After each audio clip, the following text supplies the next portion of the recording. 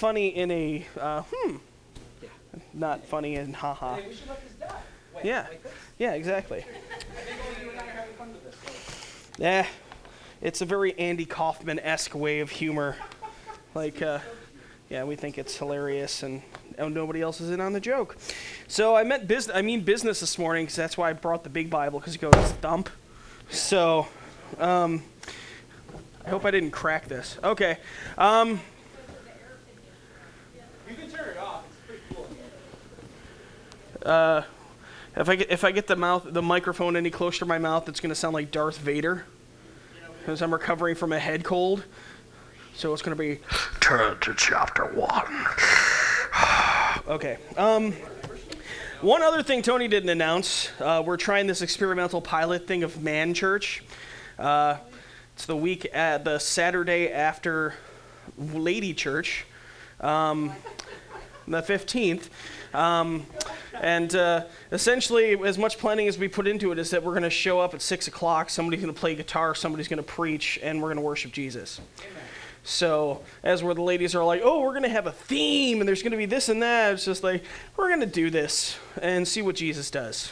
So, it's about as much planning as we put into that. So, all right, so, turn with me in your Bibles, if you would, to 1 John chapter 3.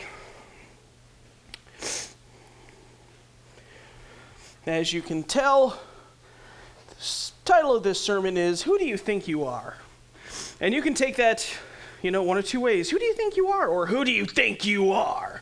And that's kind of what what we're going to get into today is kind of how we take things. Now, this epistle was written by the Apostle John. The Apostle John historically was known to be a very fatherly, very loving apostle as he went around planting churches. And the tone of this letter in its entirety is one of a good fatherly love for his children. He refers to them as his little children more than once throughout this epistle. And that's something very important to keep in mind as we read through this text, because there are portions where if it's taken out of this context, I've seen people wield as weapons to bring about conformity rather than sanctification. And it's something we need to keep in mind, and this is one of those passages. Now, the Apostle John is conveying the father's love for his church and for his children in this. And, we read last week about, what great love the Father has for us. And we get into this next section, verses 4 through 10, and it's not just a warning, it's a way to help us identify, who we are and who some other folks might be. Verse 4 says, "Everyone who makes a practice of sinning also practices lawlessness. Sin is lawlessness.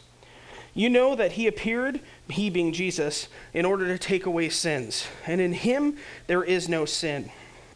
No one who abides in him keeps on sinning. No one who keeps on sinning has either seen him or known him. Little children, let no one deceive you. Whoever practices righteousness is righteous, as he is righteous. Whoever makes a practice of sinning is of the devil, for the devil has been sinning from the beginning. The reason the Son of God appeared was to destroy the works of the devil. No one born of God makes a practice of sinning, for God's seed abides in him, and he cannot keep on sinning because he has been born of God. By this it is evident who are the children of God and who are the children of the devil. Whoever does not practice righteousness is not of God, nor is the one who does not love his brother." Lord, I would just pray this morning that you help me to convey your truth through these verses. And Lord, I thank you for the revelation that you've given me even through this. I pray that you pass it on to them. I pray that your word be spoken. Anything that I have that's superfluous, that you would just cut out. And Lord, we pray that you be glorified and that we be strengthened. In Jesus' name, amen.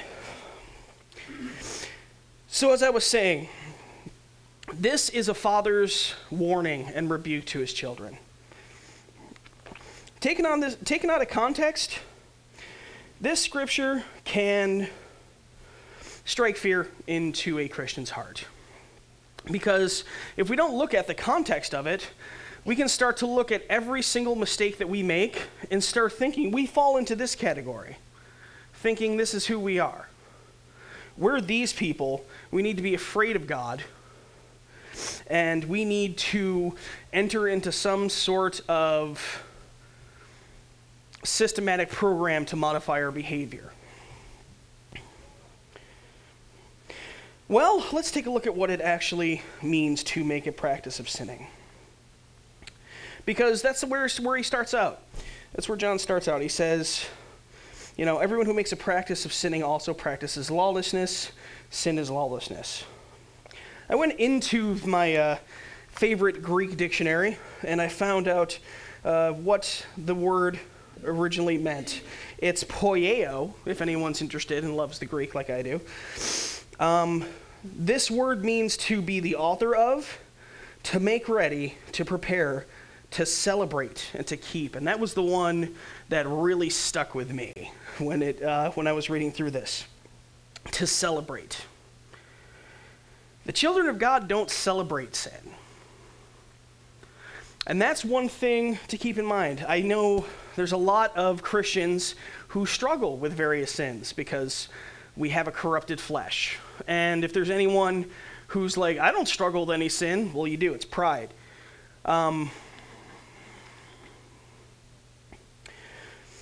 We are without sin because we're in Christ. We are not perfect in the flesh. And we tend to make too much out of the spacesuits in which we reside and not enough about the true substance of who we are. The true substance of who we are is new creations in Christ, crucified with him, born again and made new. What does it mean to be without the law? Lawlessness. The word that Paul uses here in the Greek is speaking of having contempt in your violation for the law with iniquity and wickedness. That means these people that he's talking about, they're not just lawbreakers who are, ignorant of the law. The people that he's addressing here are the people who have a contempt for the law of God. They willingly violate it. They celebrate when they violate it, and they celebrate when the church around them compromises it.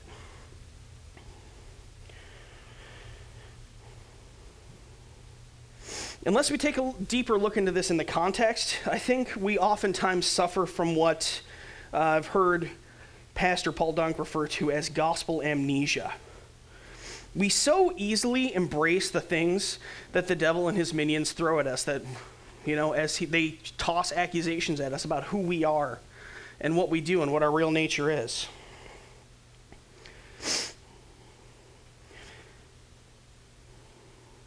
As an aside, I didn't put it in here, but, a lot of people they err on two sides when it comes to Satan.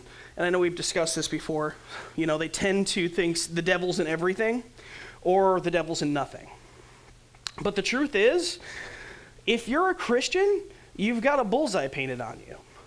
And the devil has minions that wander about seeking whom they can devour. They attack you, they attack your finances, they attack your health. Sometimes that stuff really happens.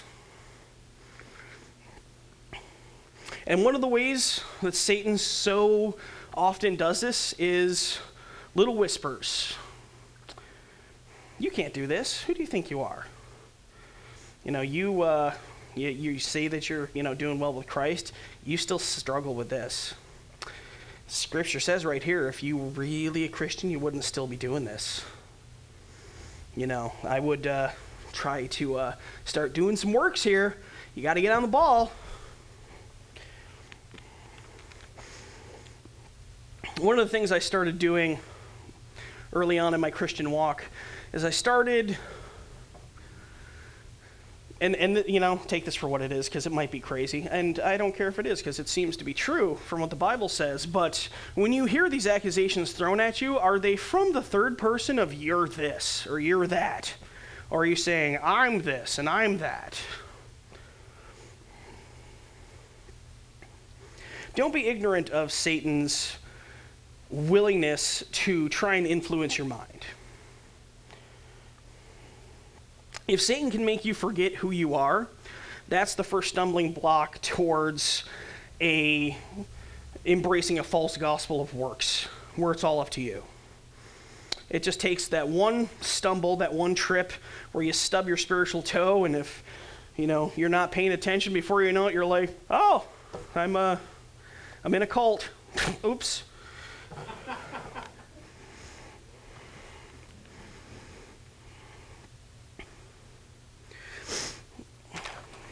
I need to open my Bible to this passage because I wrote it down, but there's something in here I want to cover.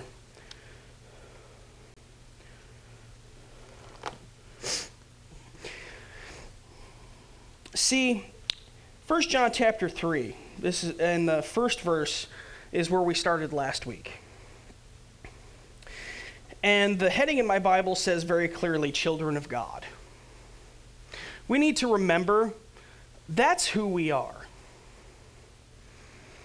And now, little children, abide in him, so that when he appears...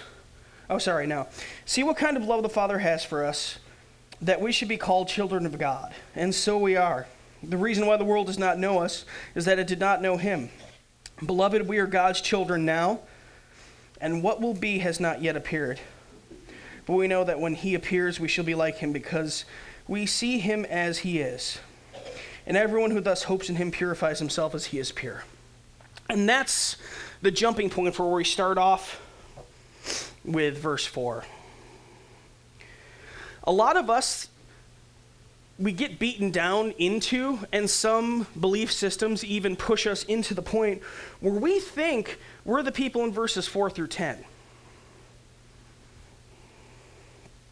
And we're starting from the wrong place. If we're a Christian who has put our faith in the sacrifice of Christ, we're not 4 through 10 or 1 through 3. We start as children of God. We start as new creations in Christ. Our deepest desires aren't for sin anymore. And I've had people come to me that were legitimately worried about their salvation. They're like, I just can't seem to kick this sin. And the evidence of the fact that they are a Christian, that they have been redeemed by God, that he has started a work in them that he will carry out to its end, is the fact that sin's a struggle now. Because sin didn't used to be a struggle. Sin just used to be what we did. It was our nature. It wasn't sin. We didn't know it was wrong. We didn't know it was wicked. We didn't know it was evil. Matter of fact, it felt good all the time, everywhere. When the Christian sins, it may feel good in the flesh, but it doesn't feel good in the spirit. And as calloused as a believer might be because of habitual sin, they'll always have that deep down thing that where they know it's wrong. And that's not something that can be brought about by psychological behavior modification. That's an evidence of the fact that you are indwelt by the Holy Spirit.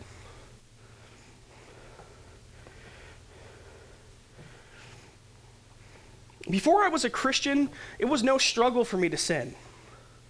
I was spectacular at it.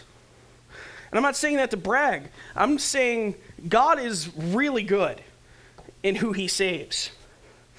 I was a fantastic intellectual atheist. And then God, because he's sovereign, just like, nope. Because he's funny like that. He took Saul, who was the chief persecutor of the Christians, and turned him into one of the leading apostles. I'm not putting myself up on the same level as Paul. I'm just saying God likes to take people like that and show off because he can. People who struggle with addiction, the evidence of the struggle is the evidence of the new nature. Because if you're not God's child, it's just your nature to sin. And the fact that it's a struggle, the fact that you know even deep down, even if you have given in so many times out of the weakness of the flesh, you know deep down in your deepest self who you truly are, that this is wrong. That's evidence that you're God's kid. And this is where we get caught up as humans. Because we equate everything inherently to what we can do. And that's what is radically different in the gospel of Jesus Christ than any other religion. Every other religion, you have certain steps you have to do to achieve nirvana. A certain amount of people you got to blow up to reach Allah. It's not how it is with Christianity. Jesus paid it all. And we start from the position as a child of God, perfectly righteous before him, on our way to an eternity with our God.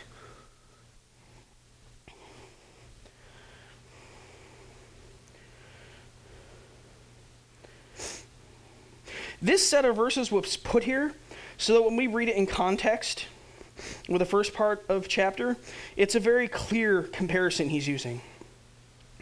This is one of the ways that we tell authentic Christians from fake Christians. Because that's a thing. I know we talk a lot about false teachers up here. I've even had people jokingly say, you're kind of a heresy hunter.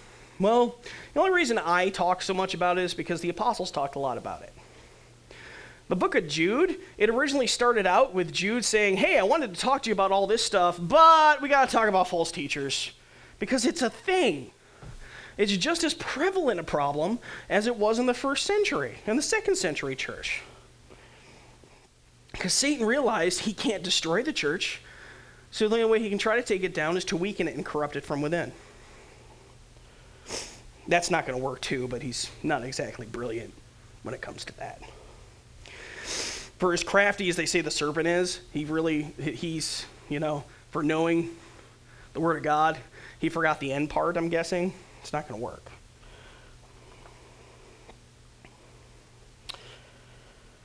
There are people who are going to be in the church waving the Jesus flag, saying they're following Christ and follow me. And they're going to come up with some crazy stuff. That's why I brought this little object lesson here. I once went to this thing that was put forth as a deliverance thing.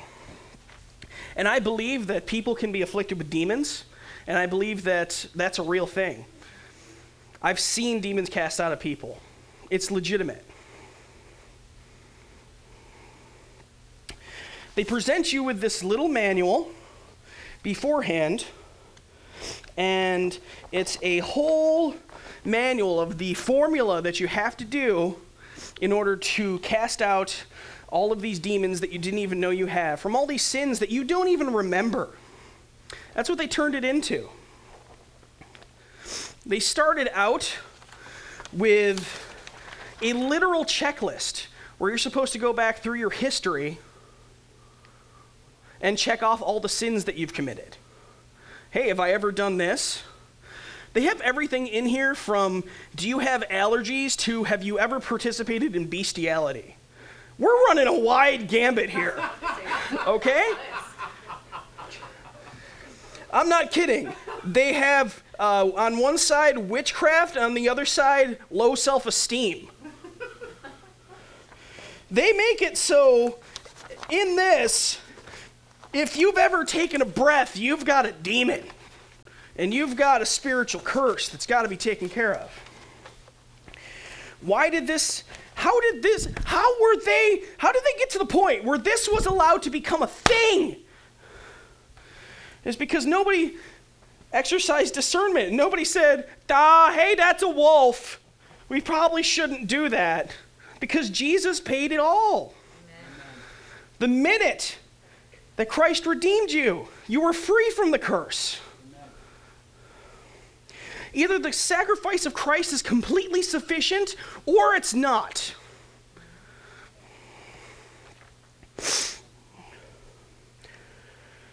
That was just a little aside. But that's why we talk about false teachers.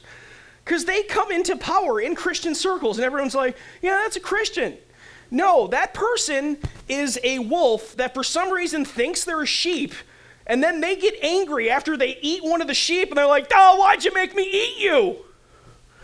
I'm a sheep. No, you're a wolf. This is why we need to harp on false teachers.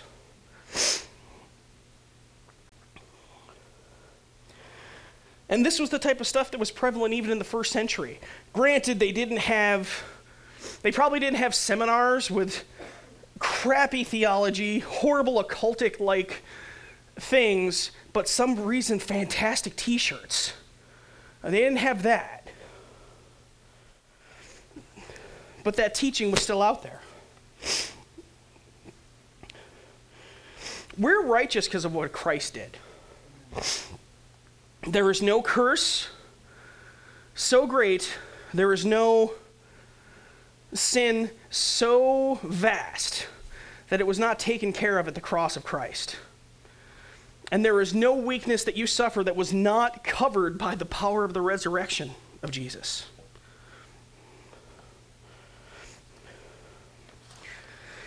Next in this verse, in this section of verses, little children, let no one deceive you. Whoever practices righteousness is righteous, as he is righteous.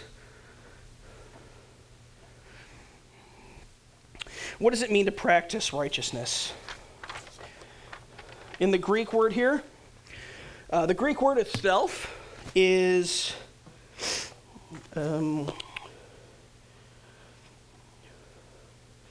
dikeosu, but essentially it means, it's a broad term used to mean the state of him who is as he ought to be, the conditional acceptable before God, the doctrine concerning the way in which we may attain a state approved by God.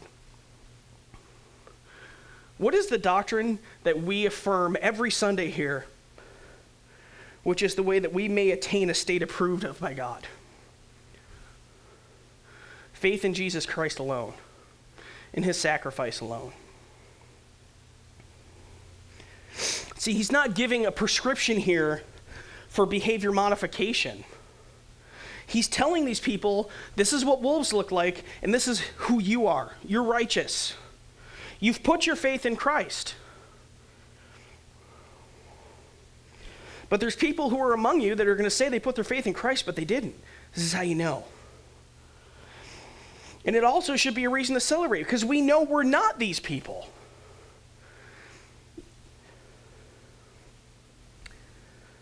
Those who abide in sin are children of the devil. That's not who we are. But you know what? It helps us target out who we really should probably preach the gospel to.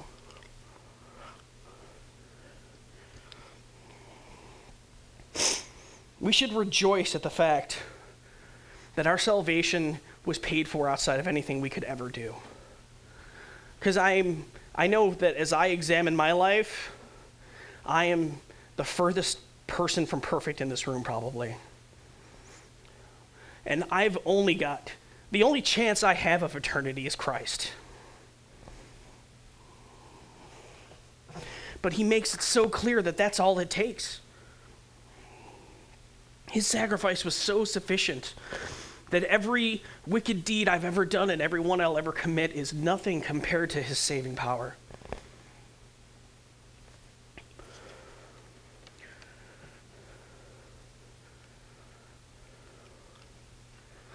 We are children of God, and we need to remember that. We need to remember that's who we are. And honestly, if you're not one today, it's not that hard to become one. The Holy Spirit's tugging on your heart. It's a matter of surrender.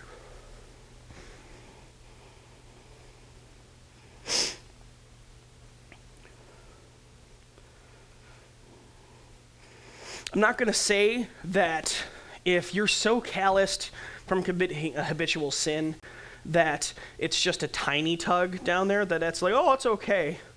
It's still a sign that your soul's in danger. Not of losing your salvation, but destroying your testimony, not being able to lead your family well, not being able to help those around you. And frankly, you're derelict in your worship of Christ. That's what the works of a Christian come down to, is the fact that it's about worship. It's not about salvation. It's not about earning the favor of God. It's not about securing some type of provision that he didn't already want to give to you anyway. We know from the scriptures that we are righteous because Jesus bought our righteousness. But are we supposed to continue in those things which we know now are sinful? No, we're not. We're sanctified and empowered by the Holy Spirit from the inside out. But we don't set forth to do good works to earn his favor or his blessing. We do it because it's an outward of our expression of worship to him. That's why we pray to be sanctified in our works. That's why his yoke is easy and his burden is light. Because it's not on us to earn his favor anymore. Our works are a matter of worship.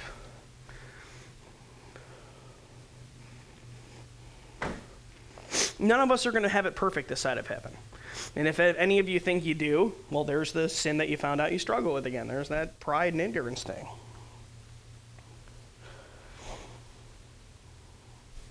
Our obedience to Christ and his commandments is the equivalent of your kids bringing you drawings. It's not that great sometimes, just in artistic ability. There's a big difference between a Picasso and the stick figure, playing in the field with a giant beard for some reason. But it's the heart behind it. It's the love and the adoration of that child for their parent.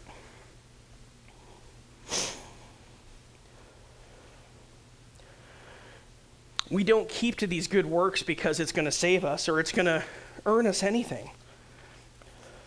We have the perfect love of a perfect Father. And the reason that we say and we pray, God, make me holy as you are holy, sanctify me in my heart, my mind, and my soul, isn't because we have to earn anything. It's because we know that our Father's will for us is the best and that we want to honor him.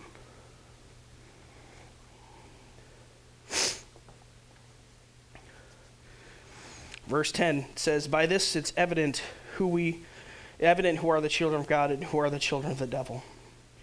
Whoever does not practice righteousness is not of God, nor is the one who does not love his brother. Part of loving God is loving your brother, your fellow Christian.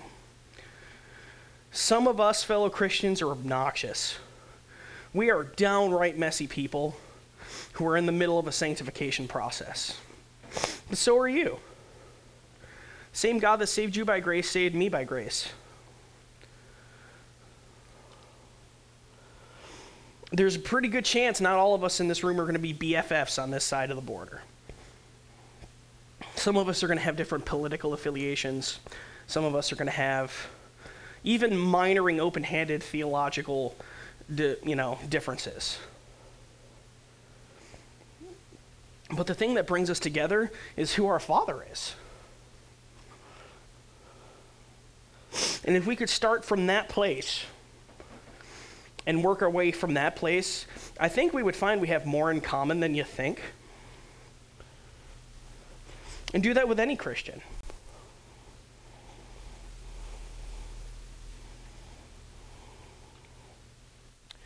I'm going to close with this.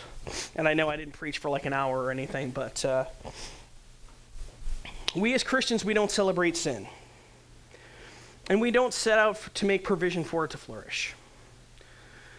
That's evidence of the fact that you're a child of God. If for some reason you don't find yourself in that category, today is the day of your salvation.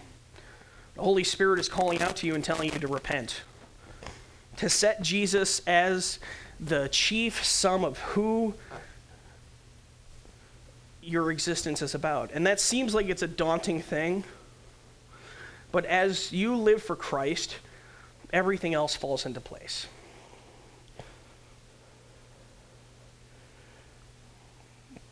Beloved, we are the children of God. We are righteous, we are holy, and this is something that we have to keep in mind at all times, even as we struggle, even as we feel beaten down, even as Satan would try to belittle us through spiritual messengers or physical ones.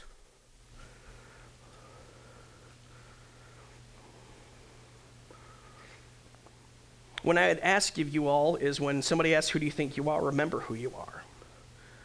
You're a child of God, bought by the blood of Jesus Christ, perfect before him. And though your actions may not be perfect, it was never about your actions to begin with. It's about what he did.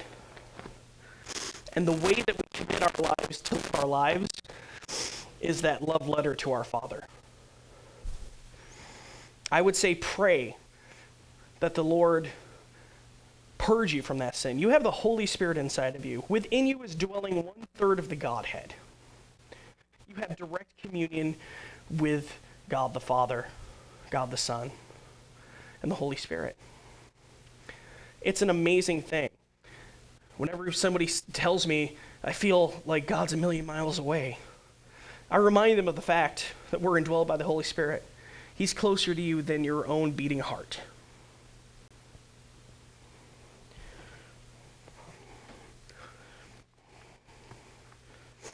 So yes, pray that God sanctify us.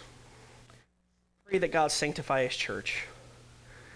Pray that God would highlight the wolves among his sheep so they can be dealt with accordingly. But never forget who you are. And from that position as a child of God, that's from where we rejoice and we celebrate and we work from. We work from a place of victory and security. I'm going to pray one last time and go from there. Father, I just pray that as the world throws at us what it will during the week, because it does, our own flesh, the world amongst us, and the demonic realm is constantly assailing us. Lord, I would pray that you remind us who we are. We're your children. We're beloved. We're sanctified. We're made holy in you. And Lord, we trust you to the job of our sanctification. Lord, we'll put our hands to the plow and we will fail. But Lord, we know that we're not saved by our works. Our works are an expression to you of the fact that we love you. Help us to have grace for ourselves, Lord, when we fail, because sometimes we're our hardest critics. And when we step to the position where we're harder on ourselves than you are harder on us, we ascend to the place where we are God, and we need to repent of that. Lord, I pray that you remind us that you're a good Father. You show it to us every day. Draw us to your word. Draw us to communion with you. I just pray, Lord, for the church that as we go forth throughout the week, that we may have opportunities and the strength to minister your gospel to people in our worlds. There's a whole world of people out there that need it, and you've equipped us perfectly for it. When we need the words to speak, Lord, I pray that you give us the words to speak. And when we don't need to say anything, we just need to listen, I pray that you remind us of that as well. Thank you that you will complete the good work that you started in us. And thank you for calling us your children and adopting us. In Jesus' name, amen. All right, thank you, Pastor Mike. That was awesome. I wrote down tons of notes, quoted some of them on Facebook. If you guys want to share those, it'd be great. Just the things that I thought were pertinent and kind of hit me in the forehead. If you guys are going to the Boxing Hall of Fame parade, I would encourage you to do something. Grab a couple of these and just hand them out. That's what they're for. I'm not saying take the whole stack and be like, hey, and throw them around like ticker tape. But maybe just 2 or 3, because maybe who you're standing next to needs